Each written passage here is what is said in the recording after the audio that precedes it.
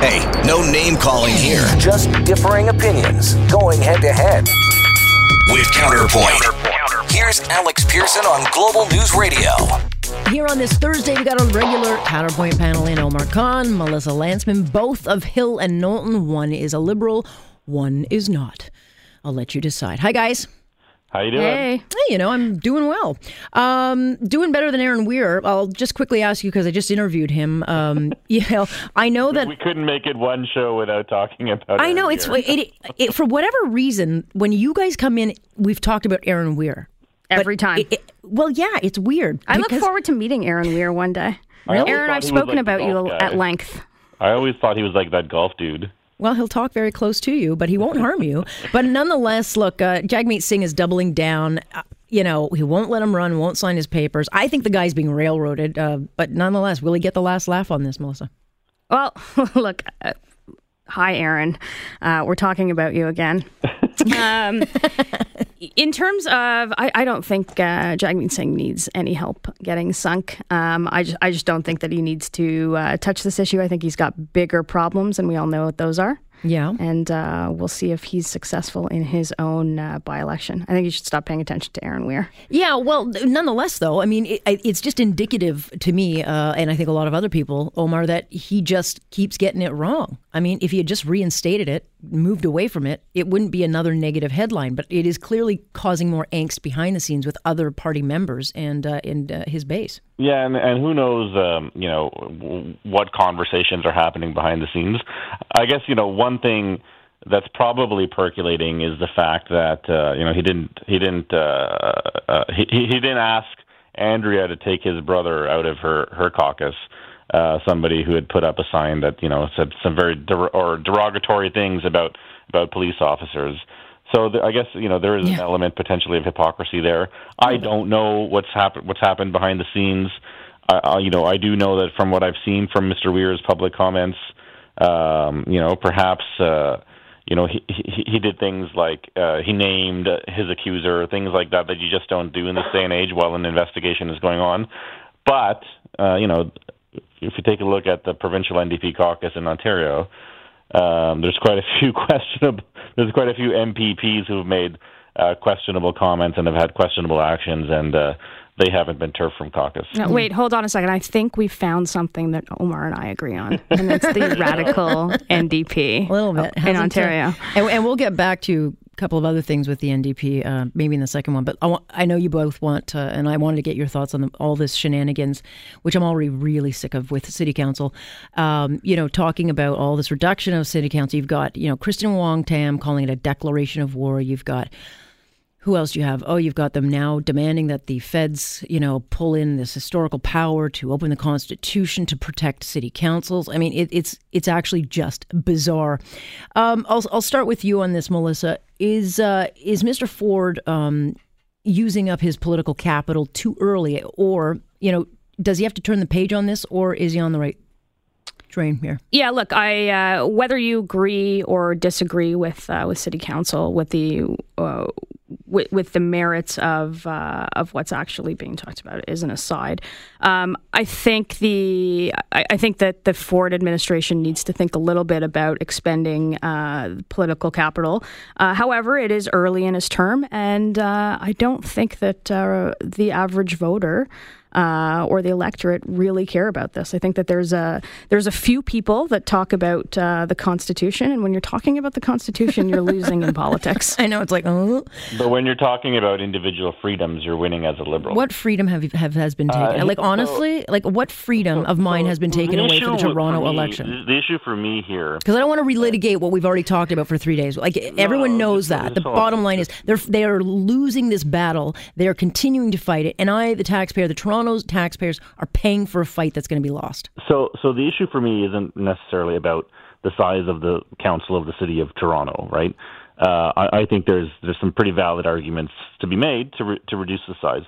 It's about. Oh my gosh, we agree again. It's about using an instrument, the notwithstanding clause, that was put in really as a last-minute compromise to get the charter into the Constitution.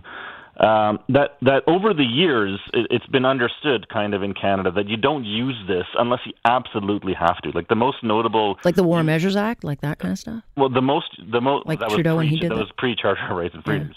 But the most notable use of the notwithstanding clause was by Quebec to ban English on signs, and they even got rid of it 5 years later. They rescinded the use.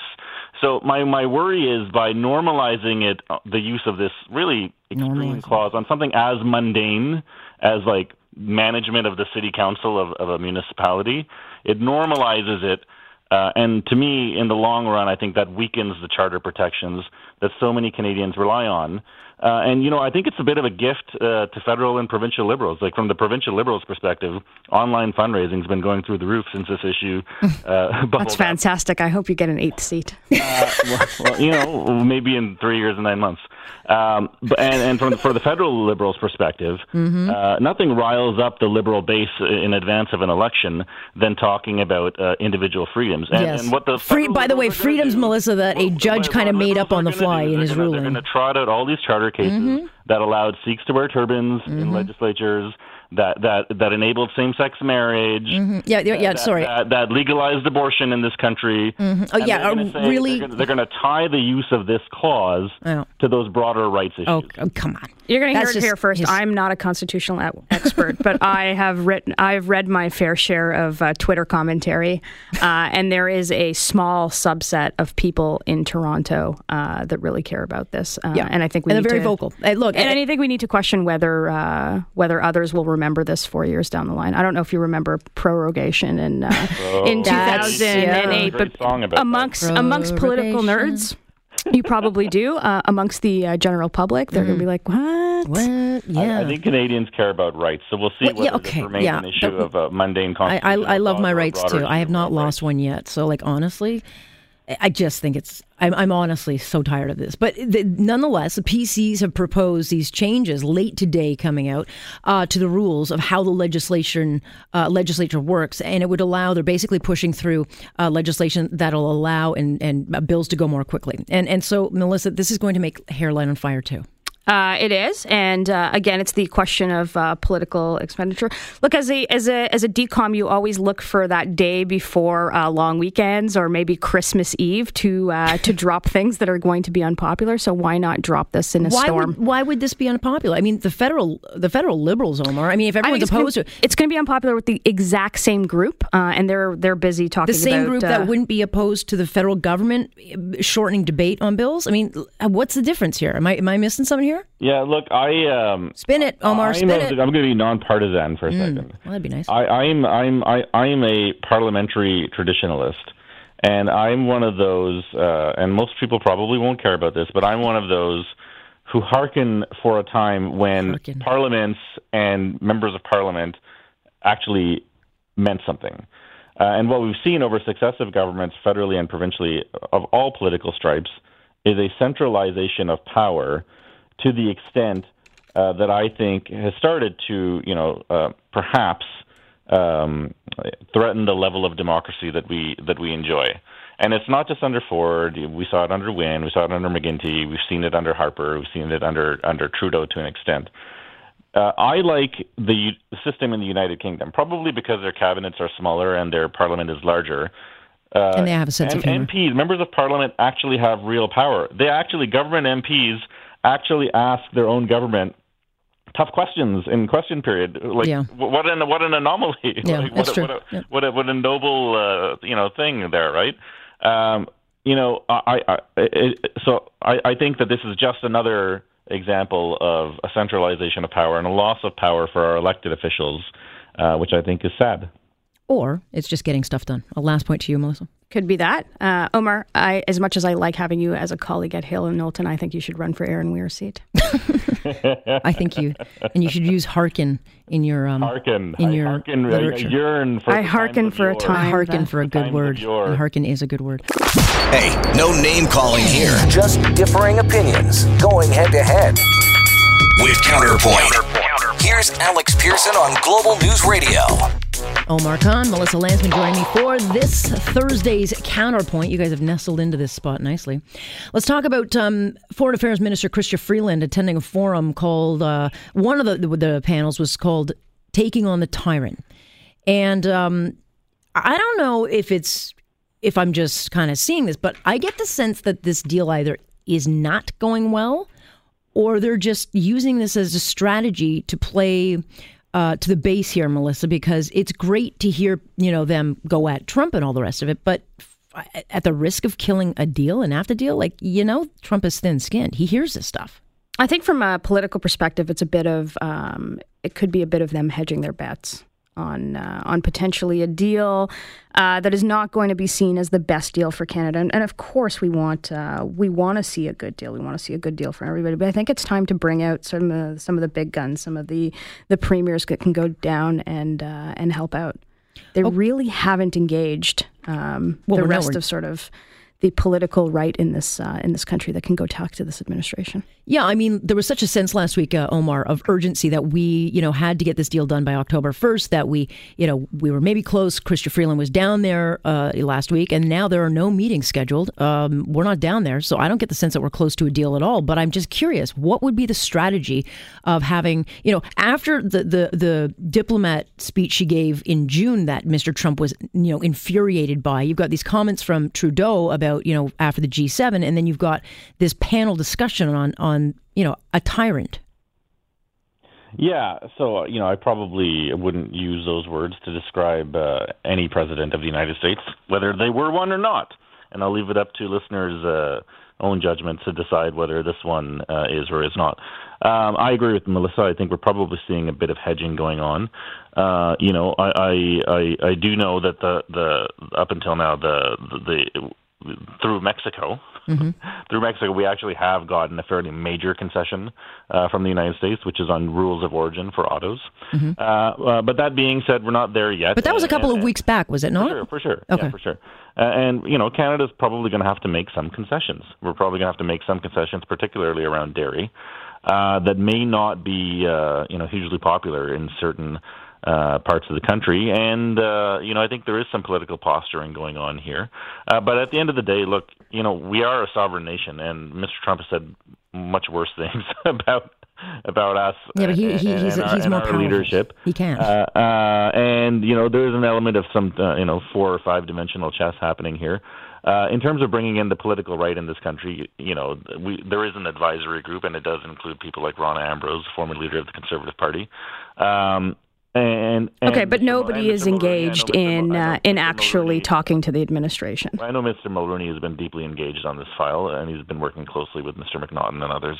Well, he's been coaching Mr. Trudeau, and he said a couple of days ago in his comments, he said basically, without saying it, shut up. No name calling. Let's not do this in public. And then all of a sudden we've got these headlines that the woman who is engaged in these talks is involved in a panel discussion with Donald Trump's face all over these images of this conversation called Taking on the Tyrant. I mean, he was compared to Bashar al-Assad. I don't think Mr. Trump is crazy, maybe, but I don't think he would be wrong in being offended by that. Yeah, it's probably from a strategic perspective, it's probably not an event I would have sent the minister to. I don't think she said that, and I don't think she believes that herself. Well, it doesn't matter. It's the insinuation. Our optics are important, but at the end of the day, we have made some progress in these talks. It looks like in the last number of weeks. Like I said last time, let's see where the negotiations actually get. Let's see let's see what a deal looks like before we start criticizing. I suspect we're going to get, we are going to get one story about a deal, and then a couple of years down the line, there's going to be a really good book written about what actually happened. Yeah. A couple of years. Or we're going to be told. This White House, it'll be like 6 months. Or we're going to get told that it was a really good deal, and then you're going to read the fine print and go, oh, like what just happened here? Let's talk a little bit about Andrea Horwath, shall we? It's been an eventful 48 hours for her. I mean, she was kicked out of the legislature, stomping feet, very angry lately. But she is in hot water over these tweets that were put out, which, kind of gobsmacking, conflating the Humboldt tragedy and Ford politics. 3 times the tweet was taken down to correct the spelling, but never Did the context of the message, change, which tells you they don't even get what was the offense? But here she was asked by reporters today about this tweet, and here was her answer. I sent something to one of my staff saying, notwithstanding all of the chaos that's happening in Ontario, this is important, and I think we should tweet something about it. The way that tweet came out was not necessarily from my hand. In fact, it wasn't. The staff person that put it together recognized that it was a problem, and they've apologized and took it down. Mm-hmm. Okay, so leadership is all about throwing your staff under the bus, Melissa. Apparently in the NDP. Look, I think her strategy yesterday was probably the right one in the legislature, where she exposed chaos, and I think that's what Ontario voters are afraid of. Mm-hmm. I think when it went sideways is when 37 million people are behind a hockey team who have started their process of grieving and conflating two issues. I think that was over the top. Blaming your staff, of course, it never works. We saw that with Bernier. Look, it happens in politics, but misspelling humble, that's the least of her problems. That is the least of her problem. But from a strictly communications standpoint, she is the leader of the opposition. It would have been much smarter for her to say, you know what? I screwed up, and I own that. I had a really tough day yesterday. I was very emotional, but you know what? It should not come at the expense of something like humble. But again, blame it on the staffer. Yeah, look, everyone who's worked in politics knows that leaders don't do their own tweets, unless you're Donald Trump. Apparently Kathleen Wynne did. Very rarely, maybe on a few, but she sometimes. Okay, let's just leave it at that. Not all the time. Look, state secrets. I'm sympathetic to staffers, having been one. No kidding. Somebody probably made a mistake. I'm sure they feel horrible about it. Yeah, but again, I wouldn't be blaming them. If I were our leader, I would say, what? It was my fault. Lie, right? You can't say you wrote it if you didn't. Look, at the end of the day, mistakes happen in politics. I'm going to give both of them a mulligan on this one. Big mulligan. All right, guys, got to end it there. But thank you. That was fun. We'll do it again. All right. Omar Khan joining me this week. Melissa Lantsman also joining me. You're listening to On Point with Alex Pearson on Global News Radio.